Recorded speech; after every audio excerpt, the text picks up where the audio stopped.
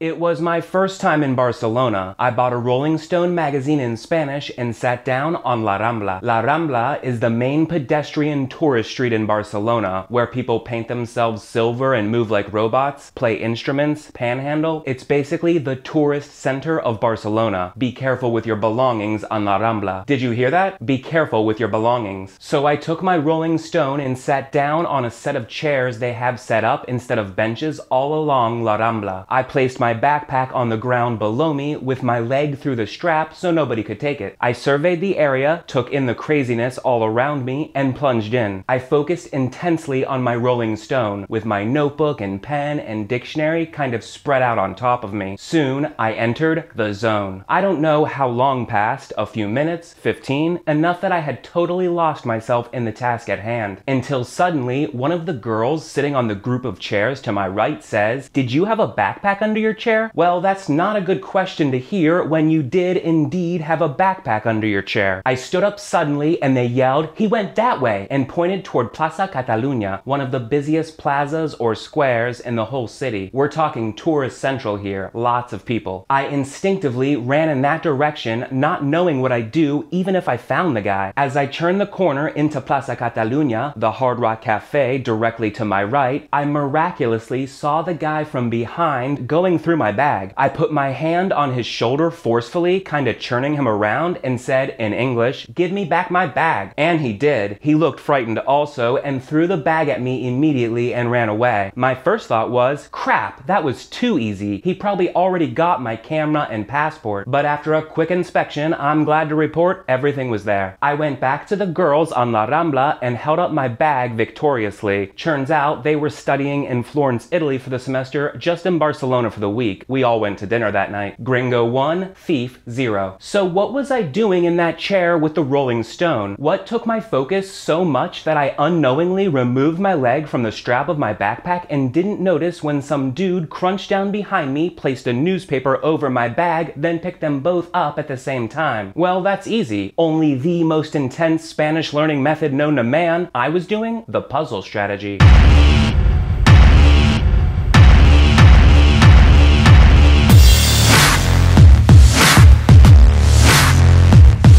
Hola, soy Jordan, and this is a Spanish Quickie. Fast, easy Spanish lessons from somebody who speaks your language. Before we jump in, I want to dedicate this video to Jeff Jarvis. I first came to know Jeff through the podcast This Week in Google, and since Jeff is my favorite character on the podcast, I checked him out on Facebook. And what do you know? Mr. Jarvis is learning Spanish, mainly to read news articles and communicate with his fellow journalists and educators. He does the podcast for fun. So Jeff Jarvis, this is for you, and this isn't just some random video. The puzzle strategy is not only the best way to improve your Spanish, short of interacting with a real person. The puzzle strategy is not only the best way to identify what specifically you need to work on, what words you don't know, what grammar rules confuse you, whatever trips you up, that's what you need to work on. But the puzzle strategy is best done with news articles. You can do it with any written Spanish, song lyrics, movie subtitles, but news articles are best. Find something you're interested in and preferably know a little bit about already, so you have context. The fastest way to show you how the puzzle strategy works is just to show you. So in this video, we're going to translate, more like decode, the very beginning of this article. It's about the current election in Peru, a really interesting story. There's a link to the article and everything else I mentioned in this video below this video. The reason I call it the puzzle strategy is, especially when you first start, translating or understanding what you read isn't as simple as just looking up every word in the dictionary. The first problem is the verbs. There are so many different conjugations, so even recognizing a word is a verb when you're not familiar with all the different conjugations can be a challenge. And most dictionaries don't list all the different forms of verbs. You have to look up the infinitive form of the verb usually. The second problem is the prepositions. Prepositions are weird. One preposition, like the word en in Spanish, can mean so many different things in English, depending on the context. En can mean in, on, inside, on top of, for, during, mirroring so many things. A in Spanish is really weird too. Another preposition. Did you learn that a means to, like to? That's what they taught me, and it does, but it also means at, into, by, and sometimes it means nothing. Just ignore it. And then finally, there are the dreaded pronouns. Even if you understand all the words, if you don't know your pronouns really well, it's difficult to know who is doing what to whom. Because of all this, the bad news is the less you know, the harder the puzzle strategy will be. But the good news is the more and faster you'll learn. This is the best strategy I have for improving your Spanish quickly. Now, my translations are my translations. Yours might be different, and they could both be right. That's because words don't mean words, remember. They stand for ideas. What words you choose in English to communicate that idea might be different from what I choose. For example, if we both see the word empezar in Spanish, you might say it means to start, and I might say it means to begin. We'd both be right because we both have the same image in our head. Okay, let's do this. We're gonna read this article about the election in Peru. When we don't know something, we'll look it up or investigate. It's often best to skip the pronouns and prepositions at first, look up the main words, then circle back again. I suggest you keep a list of all the words you encounter but don't know. Don't stop and make the flashcards one at a time. Keep a list and make all the flashcards at once. Making them one at a time is just a distraction. Okay, this first pre-headline is pretty simple. Elecciones en Perú means elections in Peru. Even if you're a beginner, you probably got this, but if you don't know any word, just look it up. Google Translate works, but it's not optimal. Google Translate is better for full sentences, and it's really important that you don't just copy and paste the entire sentence or paragraph at once. That totally defeats the purpose. It's much better to look up each word individually in a dictionary. I like wordreference.com. It takes longer this way, but this is how you'll improve your Spanish, not by pasting an entire sentence or paragraph into Google Translate. It was almost easier back in the day before the internet because you couldn't cheat, but don't cheat. Look up one word at a time and figure this out yourself. The more you struggle, the more you cry, the longer you take, the more you're learning. Elecciones and Peru are both really obvious, and if you type either of those into the dictionary, you'll see immediately they mean elections and Peru, respectively. The word en is pretty easy here too. It means in, but en doesn't always mean in. It can also mean on and a few other things. Context tells you exactly what it means in each case. En in Spanish and in and on in English are prepositions, and prepositions are weird because they have so many meanings depending on their context. In this sentence, context clearly tells us en means in, not on. Elections on Peru? That doesn't work. Elections in Peru. So en is in this case. Continuing with the main headline, it says Keiko Fujimori followed by a colon. Keiko Fujimori is a person. She's a presidential candidate in Peru right now. So Keiko Fujimori said, respetaré la no reelección presidencial. If you're familiar with the future tense, you'll immediately recognize respetaré as the first person singular future tense conjugation of respetar. So I will respect. But if you're a beginner, you probably wouldn't have recognized that the E with the accent after the AR means the future tense. And you might not even have recognized respetar in there at all. And thus, you'd have no idea what it meant, and even worse, no idea what to look up. Because if you look up respetaré in a dictionary, it probably won't be listed. Remember, they only list verbs in the infinitive form usually. Here's how you handle this. Go to wordreference.com and start to type in the word. As you type, it'll make suggestions just like Google would. So by the time you get to RESPET, you'll see the word we're looking for, respetaré, isn't listed. That probably means it's a conjugated verb, so look for a verb. We know that verbs in Spanish end in AR, ER, or IR, so respetar is our only choice. Respeto and the other suggestions here are other forms of the word, like nouns and adjectives. So now we know that respetaré comes from the verb respetar, but you still might not know what the E with the accent after the AR means. To figure this out, you go to SpanishDict.com/conjugation, remember, links to everything are below this video, and type in respetar. It'll give you every conjugation. Look through the conjugations until you find what you're looking for. In this case, respetaré right here under the future tense. Since respetaré is in the future section and it's in the first box, it's first person singular future. Respetar is to respect. Respetaré is I will respect. See how this is like a puzzle? Now, in my videos, I use conjugation charts with 2 columns, but this website obviously uses just 1 column. It's the same info though, and it's not hard to switch in your head between formats. If you didn't know the word respetar means to respect, you should write it down on your word list and later make a flashcard for it and memorize it. That way, next time you see it, you'll know it. If you didn't know that the E with the accent after the AR means first person singular future tense, that means you need to learn future tense conjugation. And if you didn't understand that the first box is always singular first person, the yo form, then you need to go back and practice the basic idea of conjugation. A lot of this stuff I made videos about already, and I'll leave all the links below this video. I haven't made any future tense videos yet though. I will at some point for sure. I think the rest is pretty simple, although a bit awkward. La means the. If you don't know that, you need to learn about articles, which I do have a video about. But looking la up in the dictionary would have gotten you the answer as well. And of course, no means no. Then reelección is clearly re-election, and presidencial is presidential. But if you didn't recognize either of those words, just typing them into the dictionary would have gotten you there. So altogether, respetaré la no reelección presidencial. I will respect the no re-election presidential. And I translate that to, I will respect no presidential re-election. La no reelección presidencial is a specific term they're using in Peru right now. You'll see it again in the first real paragraph in quotes. It's a specific term. Context really helps with understanding. I know the general situation, not the specifics, but bottom line, Keiko Fujimori's dad is a past president now serving time in jail. I guess the constitution in Peru limits you to 2 terms, but back in the day, Keiko's father, Alberto Fujimori, when he was president, he did some bad stuff and some good stuff. Some people love him, some people hate him, but the bad stuff he did had to do with disbanding Congress, rewriting the Constitution, then passing a law that modified the Constitution, allowing him to run for a 3rd term. This law that allowed him to run for a 3rd term was called authentic interpretation. Feel free to correct me if I'm wrong about any of this. So now this subheadline says, En 1996, Alberto Fujimori promulgó. Let's start with just that part. In 1996, Alberto Fujimori promulgó. That's pretty clear up until promulgó. If you're familiar with the past tense already, you'll recognize that O with the accent means the singular 3rd person preterite tense. But to be honest, when I first read this, I didn't know what that word meant. So I went to the dictionary and typed in promulgar. I knew it was an AR verb because ER and IR verbs end in IO with an accent over the O usually. But you could have just typed in PROMUL